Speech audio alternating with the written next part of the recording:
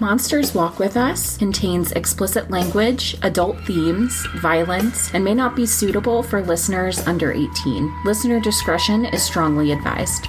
Listeners, thanks so much for tuning in this week. And I have special guest, good friend of mine from college, Jessica. Why don't you tell everyone how we know each other?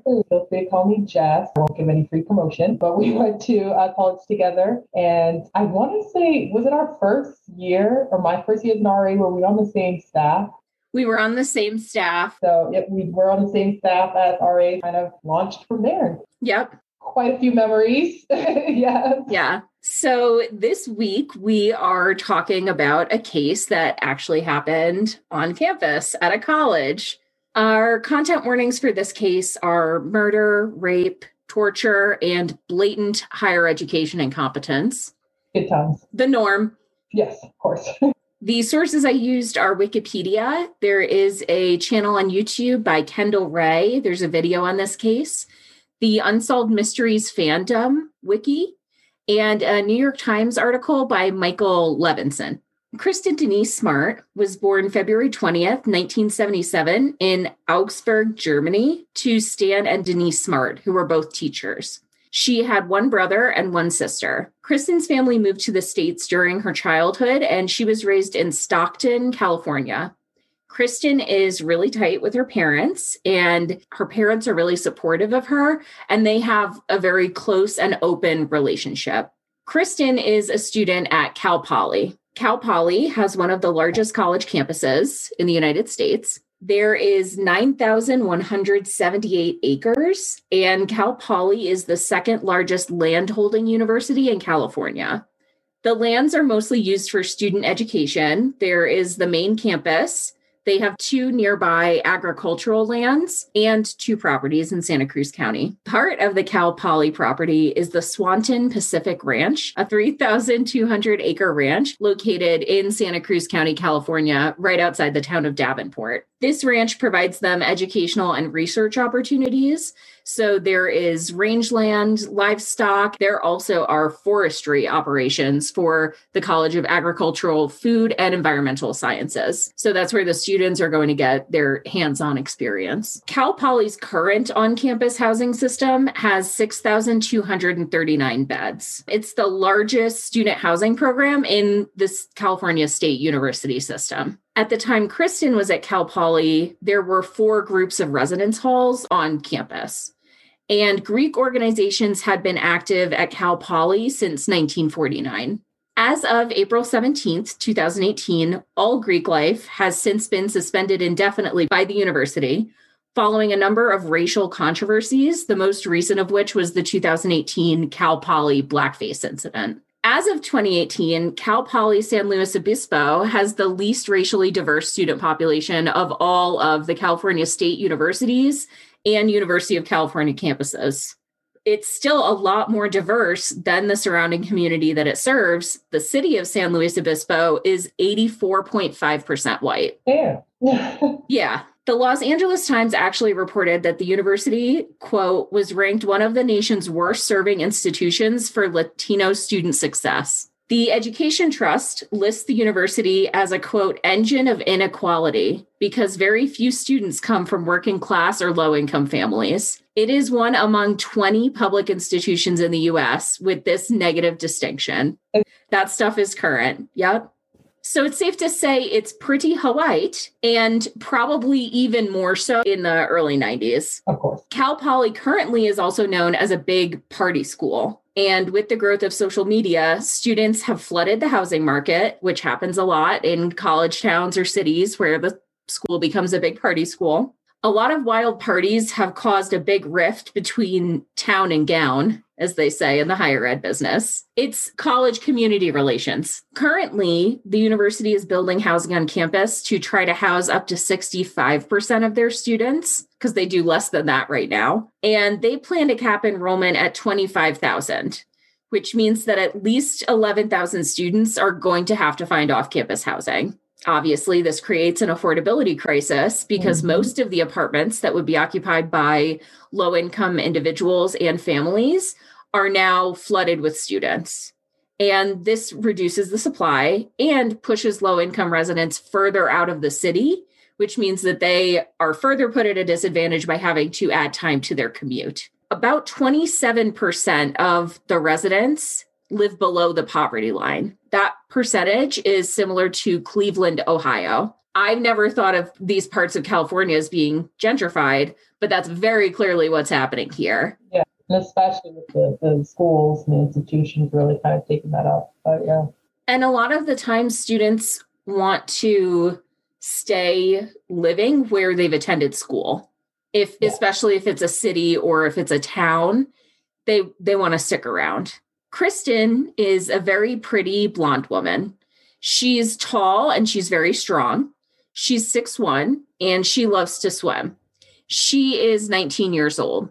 She's really social and popular. She has a lot of friends, and she stays still really close with her parents when she goes away to school. She calls them almost every day, and this is before cell phones. So this means she had a landline phone in her room, and she would use that to call their landline phone at the house. Side note, I visited home and there was a landline there and it rang and it freaked me out. I was like, what is that? Those still exist? Kristin also goes by the nickname Roxy. In May 1996, Kristin is going out to look for a party with her girlfriends. It's Friday of Memorial Day weekend, and she's down to clown. Before she goes out, she talks to her mom on the phone. She tells her, I have a bunch of good news to tell you, but I'm going to have to tell you later because I'm about to run out the door. Kristin and her girls are out and about looking for something to get into, and Kristin sees a guy friend of hers drive by them in a truck, so she waves him down. The group of women get into the car and they cruise around for a little bit, but they don't find any parties that they wanted to go to, and everything's starting to fizzle out a little bit. It's like, we couldn't find a party. We're all going to go our separate ways. Kristin remembers that a friend had told her that there was a birthday party happening at a frat, Kappa Chi, and they head back over that way. Kristin's 3 girlfriends decide that they don't want to go to this party, but she decides to go anyway.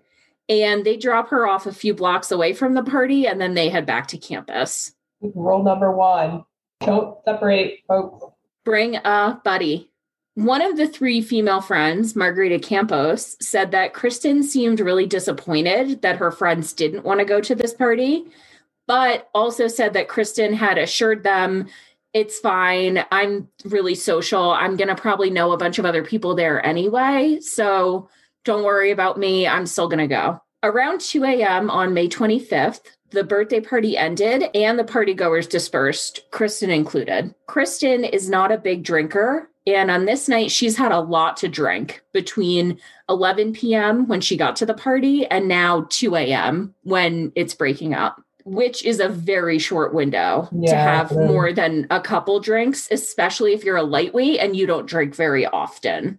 Kristin is extremely intoxicated, so much so that she passes out on the neighbor's front yard right after leaving the party. Cheryl Anderson and Tim Davis had just left the party, and they see Kristin on the neighbor's lawn as they're leaving, and they do what you need to do, and they pick her up and make sure she's okay and start walking her back to campus. Shortly after they start the walk back, they run into Paul Flores, who is another Cal Poly student who had been at the party. Paul Flores offered to help the group walk Kristin back to campus and even let her lean on him for support because she was still pretty tipsy on the walk back. Tim says goodnight to the group, and Cheryl, Kristin, and Paul Flores all walk back to the dorms together. Eventually, they get closer to the dorms. Cheryl lives further down the block than Kristin, and she asks Paul if he can get Kristin safely back to her room. Flores agrees to walk her to the room, and they say goodbye to Cheryl, and this is the last time that Kristin is seen alive. According to Paul, Kristin is struggling with walking straight, and he's very kindly, quote, assisting her by holding her hips and waist while she staggers around trying to get home. I think there are better ways. Such a gentleman. Yeah. Thank you. He also says that he gave her a hug to warm her up because she was freezing. Okay, my dude. He says that he got Kristin back to her building safely, and then he went back to his own room in a different building. The next day, Kristin's parents think it's strange that she hasn't called them, but it is Memorial Day weekend, and they think maybe she just got the days mixed up or she got carried away with her friends. They found something to get into. Maybe they went on a trip. But then Sunday and Monday come and go and still no call. And so now they know something is up. They start reaching out to all of Kristin's friends, and they find out nobody has seen Kristin since Friday night. They call the campus police right away. Campus police are extremely shady about this whole report. They don't want to call the actual police and report Kristin missing because that's terrible PR for the school. I will say, in my experience working with campus security and cops, they're not always sending their best and brightest, okay? Yeah. There is actually a federal law in place about campus reporting of crimes and events on campus. It's known as the Cleary Report. This federal law, the Cleary Act, requires all colleges and universities that participate in federal financial aid programs to keep and disclose information about crime on and near campus. This law is named after Jeanne Cleary, a 19-year-old Lehigh University student who was murdered in her residence hall on campus on April 5th, 1986. So this is just a few years before this case with Kristin. Jeanne's murder triggered a backlash against unreported crime on campuses across the country because there was literally no law regarding them even keeping records of this shit. Jeanne Cleary was raped and murdered in Stoughton Hall at Lehigh University by Joseph M. Henry, who was also a student. Cleary had been awakened by Henry while he was in the process of burglarizing her room. He brutally beat and tortured her before he killed her. Prior to her death, there were reports that her dorm had 181 situations of auto-locking doors that had been propped open by residents. Where was the hall director? What the actual fuck? Gosh. Henry is believed to have gained access to Jeanne's room through these prop doors, as well as her own room door, having been left unlocked for her roommate, who always forgot her key. This was one of the most infuriating parts of working in housing for me, was trying to convince people to lock the door when they're in the room. I always, the second I get in my apartment, lock the door behind me because I don't want someone walking in. And Richard Ramirez, his whole thing was like, if the door is unlocked, that means they want me to come in and kill them. They give me the okay. Lock your fucking door. It's mind-blowing to me how just, no, it's cool, It's partly too like this feeling of youth of like, I'm untouchable. Nothing bad will happen to me. Yep. My campus will keep me safe. And when you're on campus, everybody in the dorm is your friend. And like, why would anybody want to hurt you? Right? Yeah, exactly. So Henry was reported to the police after confessing to the murder to a couple of his friends. Who the fuck wants to brag about this? You fucking asswipe. Can you imagine like you go over there for a Keystone Light and he's like, yeah, let me tell you about what I got up to. Good for them. They called the cops. And we're like, this shit is not okay. As Connie and Howard Cleary, Jeanne's parents, learn more about Jeanne's death, they become convinced that she had died because of the security issues and a rising crime on campus, which 181 times is not a fucking K. At the time, Lehigh University's vice president, John Smeaton, said that security measures were more than adequate, reasonable, and appropriate for our setting and our situation. You can't prevent everything from happening. At the bare minimum, let's try to prevent some murders, please. How fucking callous are you, my dude? I've known so many of these type of people in higher education who, instead of just, this was awful, I'm not going to defend myself, I'm going to take these lumps, which is what they expect everyone underneath them to do. And this man could not do that, could not put that aside in order to give this family any meaningful reconciliation. I just can't imagine being like, well, what the fuck you want me to do? Make sure they're not propping the doors? How do you do that? It's so disgusting. They're strictly trying to protect their image. And, it's like you said, just accept that you fucked up. You know who's going to catch it too is that poor hall director who has to live on campus and is going to have to deal with helping the parents get stuff out of their room. That's something that a lot of my coworkers had to deal with. Or like I personally have had to help counsel students going through loss of other people in the building or having had a traumatic experience with someone else in the building. It's very meaningful work. It's very emotionally heavy work. And I guarantee you this fucking dude never did any of it. Never, because you would never talk to someone's family this way. And your residents, their parents, they're looking to you. And here you are, you're still kind of an agent of the institution, the university, college. But at the same time, you're there front line with all of them. Even with this wonderful statement, the Cleary family still believes that the campus crime statistics, if at all had been reported, were underreported. And her parents founded a nonprofit organization called Security on Campus, Inc., later renamed the Cleary Center for Security on Campus. And since the act became law in 1990, there were some major incidents that universities have been found in violation of the Cleary Act.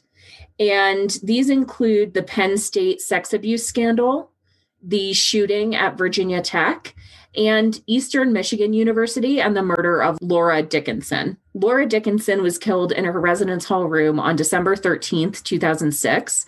DNA from semen found on her legs was matched to Orange Taylor III, also a student, who was convicted of murder. According to police reports, the investigation was regarded as a homicide, but this was denied publicly and only officially announced and confirmed on the day of Orange Taylor's arrest, February 23rd, 2007. His arrest took place on the first day students could not withdraw from classes and housing for a full refund. It's like I'm speechless because you know that there are probably individuals that are sitting there at the table saying, why don't we wait? Who the fuck was in charge of the housing department? Who the fuck was in charge of y'all's occupancy? I need to know. Oh my gosh. Like I have seen some shady shit in my day. And I have seen some shit that like one day will come to light. I know that what's done in the dark will come to light. I have faith in that. But I absolutely know some people who they may not have ever vocalized this thought, but they certainly would have had it. Like, oh, fuck, that date's so close. Yep. Students couldn't even make a decision as to whether or not they would end up enrolling, because it's like, if I'm not going to be able to live on campus, I want to have that experience to live on campus. But if you're not telling me, or you're holding off until a certain date intentionally, probably so that they can get the housing deposits that are non-refundable, despite there being a pandemic, it's a twisted game. It really is. It's so gross. This housing refund shit has me so fucked up. I'm not going to lie to you. Because I did it, I can't get over it. Imagine having to be the live-in staff when all of those motherfucking students find out and all of those parents find out and everybody is like, give me my money and I'm fucking leaving. And you're there at the building having to deal with people angry moving out.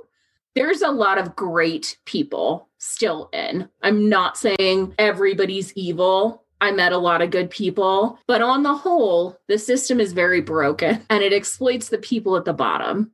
That's some background and context for why the campus police are, maybe this isn't actually a big deal and you're just overreacting because, she's like a college student, right? The campus police insists that Kristin must have gone on a quick trip and just not told her parents. And her dad calls bullshit and drives to campus to start hanging missing person signs. The campus police don't file a missing persons report for 3 more days, which is May 28th, 1996. Kristin's roommate finds her wallet, keys, and all of her things still in her room. There's no physical evidence of a struggle. There's no blood. There's no DNA. And there's no trace of anybody. So making an arrest is going to be really difficult if something did happen.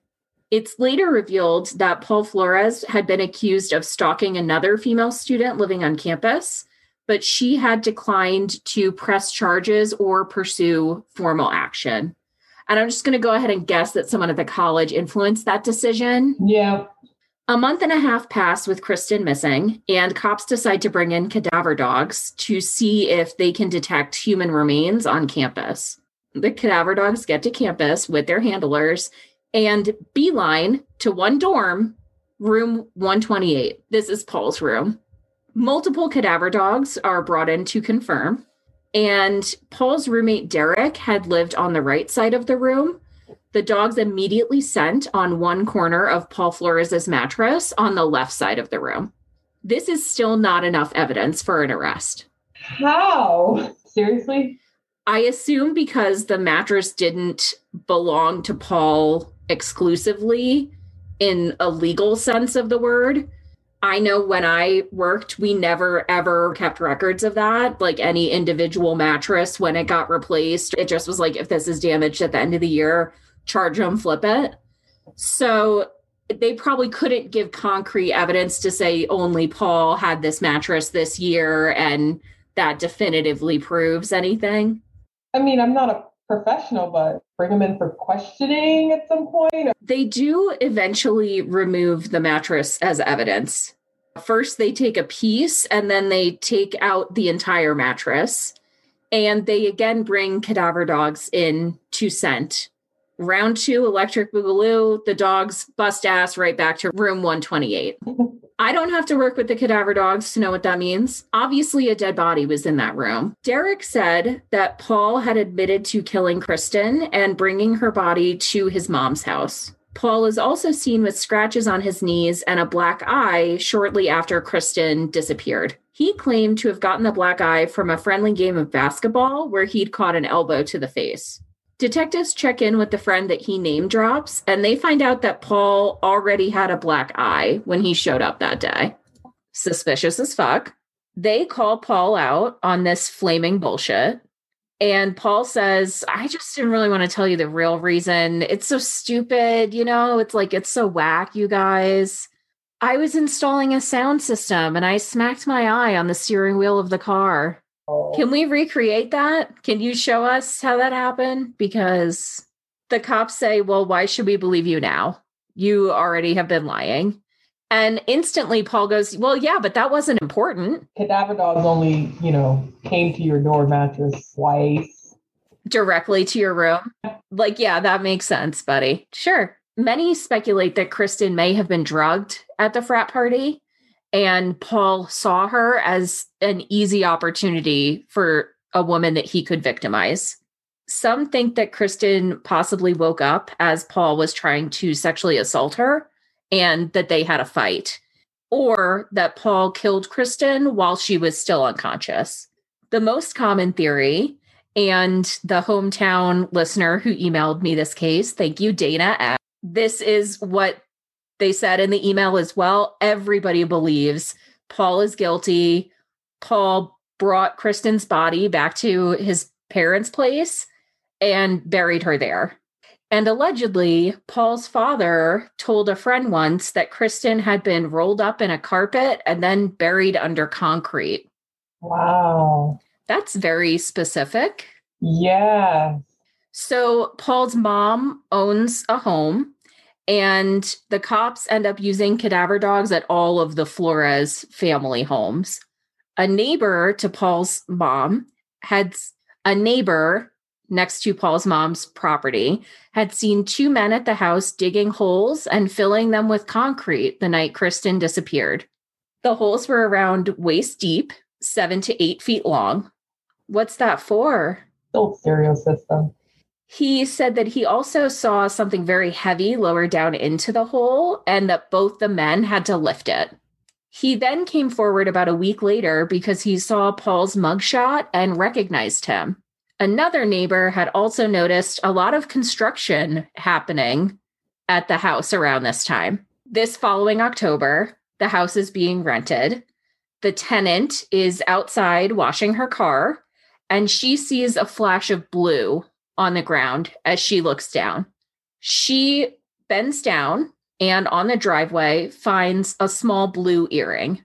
The earring had a red rust-colored stain on it. Kristin's parents say the description of the earring matches one of Kristin's favorite pairs. Of course, The cops completely botch the one piece of physical evidence that they have so far. They place the earring loose in a drawer and it magically disappears. It just gets lost, you know? AKA, there was some Flores money floating around. I'm going to say allegedly, just to protect myself. Is there information on their family background? Not really. I might have a little bit more later in my notes, but I don't think so. March 3rd, 1997, cadaver dogs go back to that property. The dog alerts at a concrete bricked garden area, but it did not show the specific alert for human remains.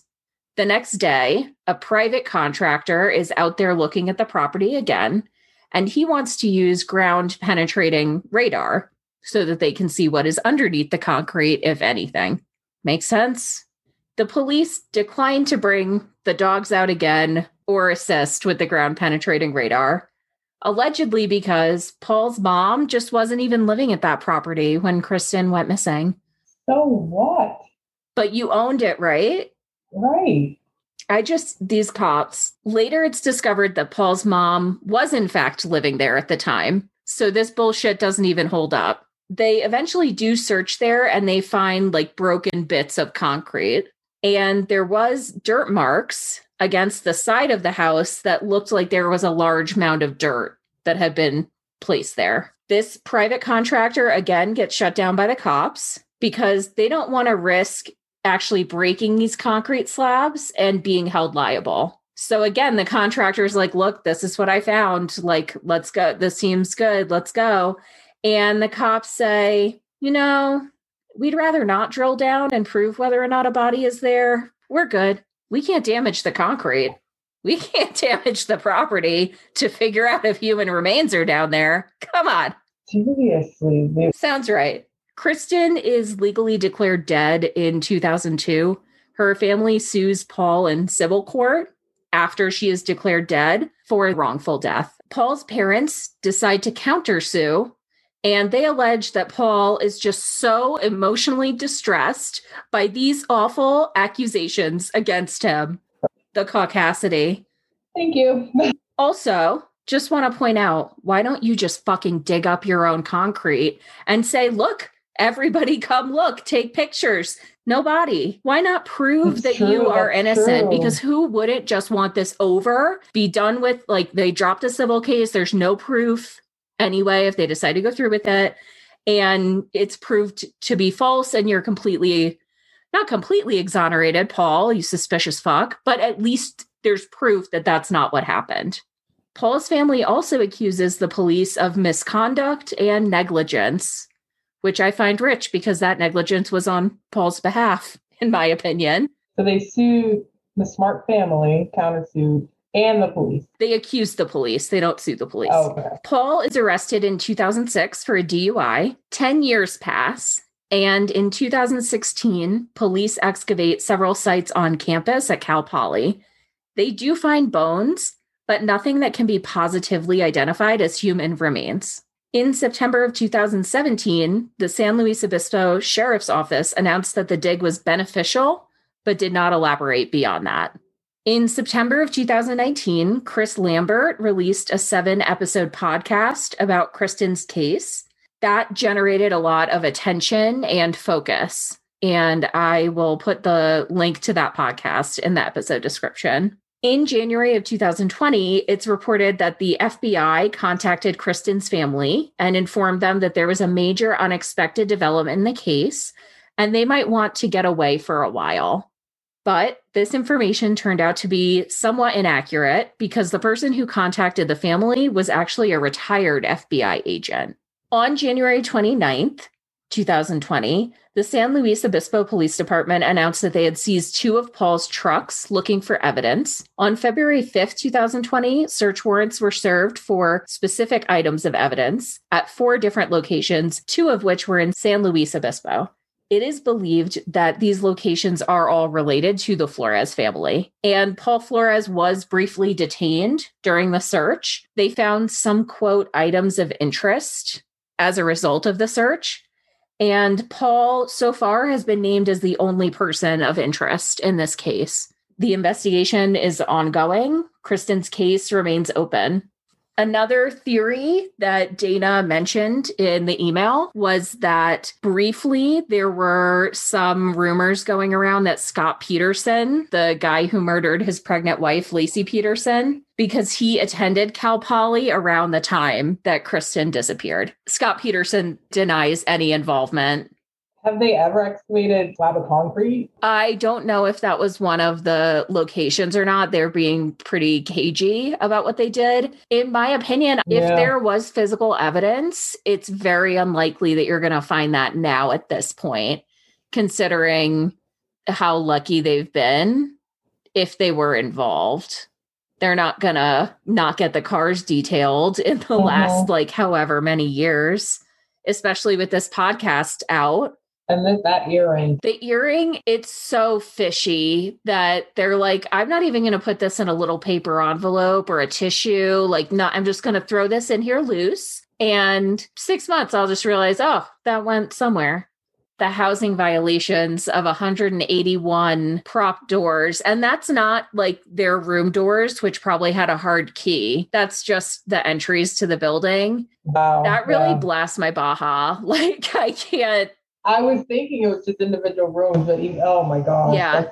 As you know, because you listen, trying to go out on a high note, what is something that made you happy this week? Visiting the family. I think everyone's had their own way of how the quarantine has impacted them. Fortunately, I didn't feel that hit until later during the pandemic, but it was just good to go home and, see family, friends. That was a positive thing. My thing is that I just started the Patreon yesterday when I recorded yesterday's episode right before I got on. And as of today, recording this episode, there are 2 patrons, a dear friend of mine, Meredith, and Caitlin, who was on the Pamela Smart episode. So thank you both so much. The Patreon link will be in the episode description if you are interested in helping to support the pod and help it grow. And there will be a mini episode going up there soon that's exclusive to the Patreon. So check it out. Jess, thank you so much for coming on. It was great. It brought me back to my Red Life days, so I appreciate it. Thanks so much. And listeners, thanks for tuning in. We will see you next week. Hi, friends. If you like the podcast, I would love if you would go ahead and leave me a 5-star rating and a review on Apple Podcasts. It's the only place that I can actually get ratings and get reviews and get ranked.